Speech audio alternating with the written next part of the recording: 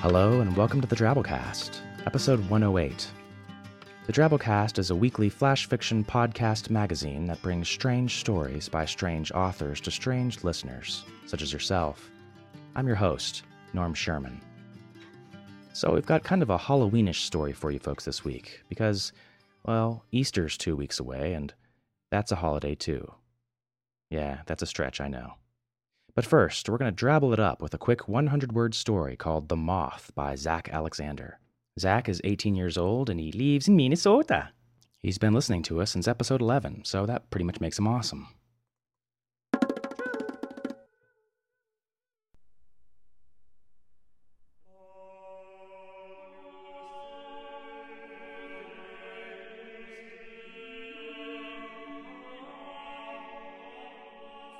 Her journey had begun 100 years before, when she first chanced upon the electromagnetic waves. The waves had been different than anything she had ever encountered. They had sung to her, and like the siren song, had drawn her inexorably towards their composer. Arriving, she began her slow dance around the source planet, fluttering in and out of the world's atmosphere, each time getting a little closer, and each time feeling gravity pull a little stronger. And then, suddenly, she was unable to resist the pull, and she fell, her body igniting, leaving a streak across the night sky.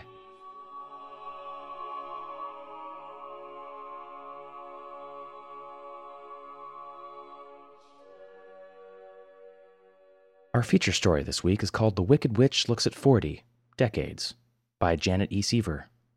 Janet's work has appeared in the Foliate Oak online, including the Best of the Foliate Oak 2008. Her work has also appeared in Barbaric Yop, Southern Fried Weirdness, Children, Churches, and Daddies, and in an upcoming issue of Yellow Mama. She lives and writes in Irving, Texas. So without further ado, The Wicked Witch Looks at 40 Decades by Janet E. Seaver.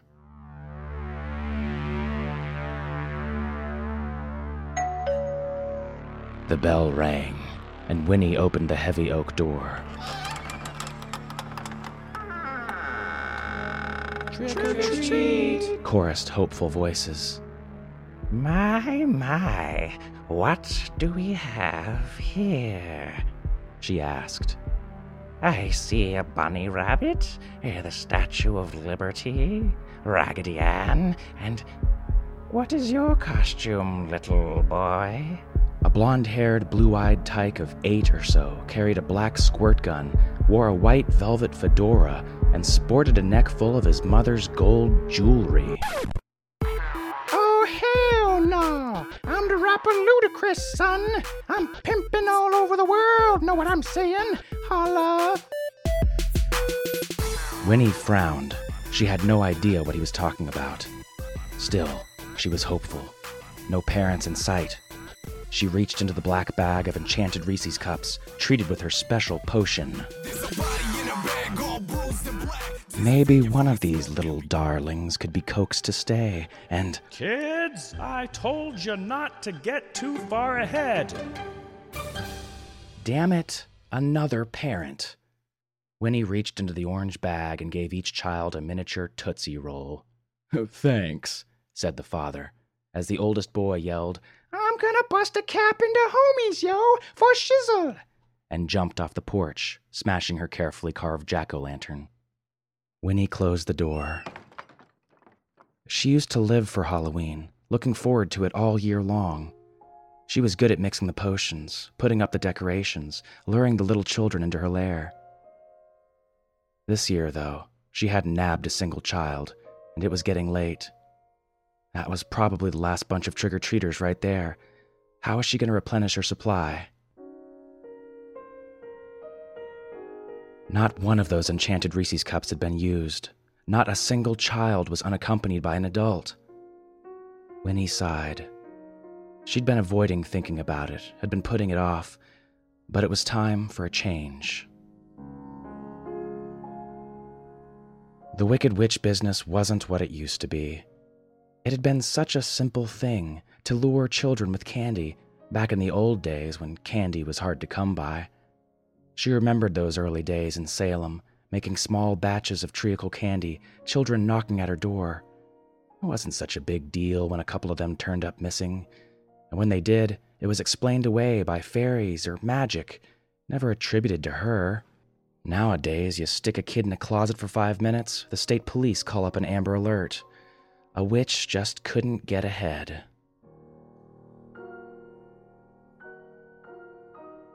And boy, had the kids changed. Back in the old days, it was yes ma'am, no ma'am, practically right up until they went into the pot. She loved that. But they were boring. Children now were smart, wary, mouthy. They asked questions. They had opinions. Now, occasionally, she met a child she found entertaining, smart, funny. But even when they were dull and insipid, they were still delicious.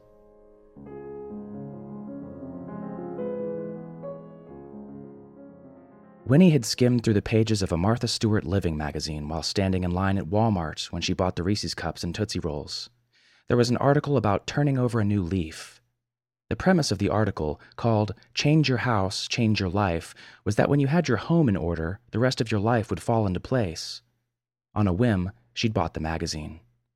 Winnie reread that article now, then glanced around the house at the tattered dark velvet furniture, the heavy cobwebs festooning the corners, the thick layer of dust on every horizontal surface. Giant spiders scurried up the walls, and one of her rats blinked red eyes from the hallway. She'd spent years getting the house to fit the image of herself as the witch she wanted to be. She looked at the untouched bag of Reese's Cups. They wouldn't keep until next Halloween. It was time to make some changes. She considered the broom in the closet, but pulled out the unused Dyson vacuum instead. She began in the corner, sucking dusty spider webs into the canister. It filled immediately, and with a few magic words, "Clatu barata nictu," it emptied, and she continued.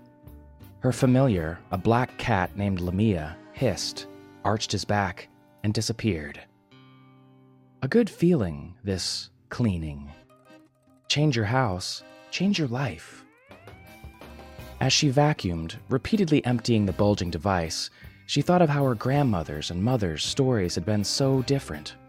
Her grandmother had a simple house in the woods made of gingerbread and candy, where children flocked daily, despite repeated admonitions from parents about the dangers lurking in the enchanted forest. Winnie's mother earned a wary place in the community with the sale of potions to the sick when leeches failed to work, casting love spells on request, and selling a surprising number of curses. These days, potions were supplanted by the drugs advertised on TV. Love spells were cast by Match.com and eHarmony, and everyone preferred to do their own cursing. Vacuuming the curtains, Winnie noticed that the dust had an odor to it. Modern children. Tisk, tisk. So soft and fat, eating McDonald's fast food and sitting around playing Nintendo. When they were boiled down, tiny molecules of grease were released into the air and stuck to everything. That fatty flesh, so tender. In her Salem days, she'd found the children a little stringy. Flavorful, though. She wondered if Martha Stewart knew a good method for removing the grease of small children from fabrics.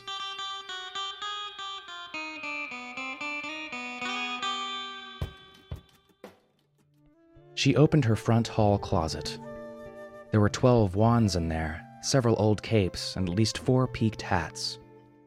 The article in Martha Stewart had said you should get rid of anything you haven't used in over a year.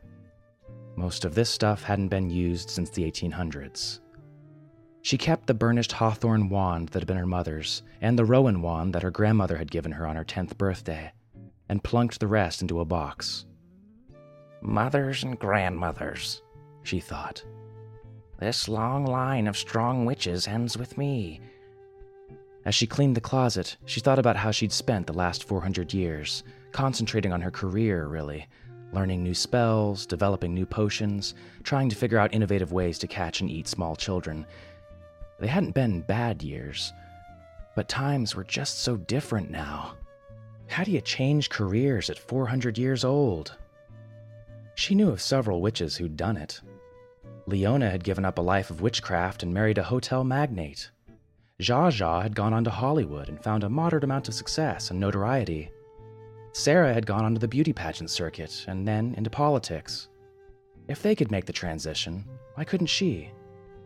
Other witches had taken the kinder, gentler route, called themselves Wiccans now and talked about the threefold way, touted the idea of white magic, that whatever you put out there came back 3 times more.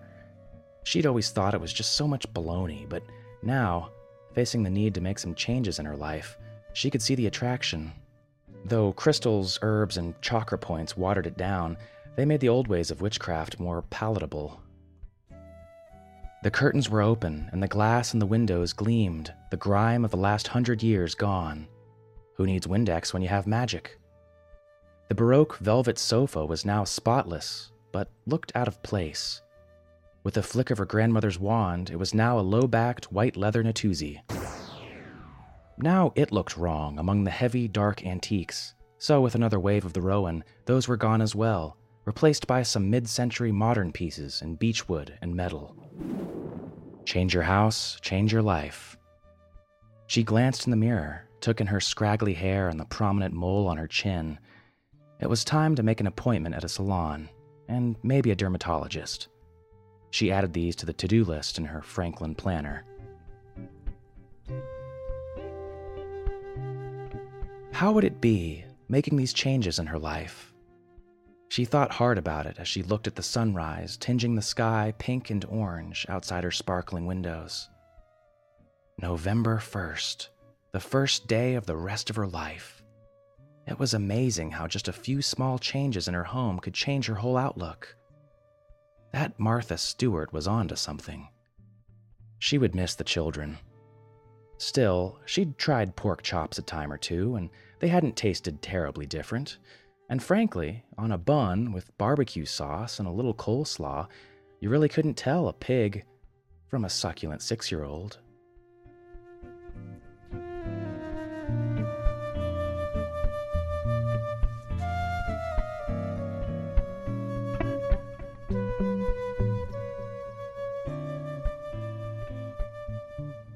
No, you can't. Well, that was our story. Hope you enjoyed it. Let's do some story feedback for an episode a couple weeks ago called Out of His League by Bruce Golden. This was the story about the 9 planets playing baseball. This one got more appreciation than it did criticism, but some people just couldn't get past the ridiculous premise. Stalin said, a pleasant story, if a bit forgettable. Perhaps a greater appreciation of baseball would add a lure to this piece. Norval Joe said, this was a wonderful tribute to our recently declassified planet. I felt a bit sad for that distant ice cube.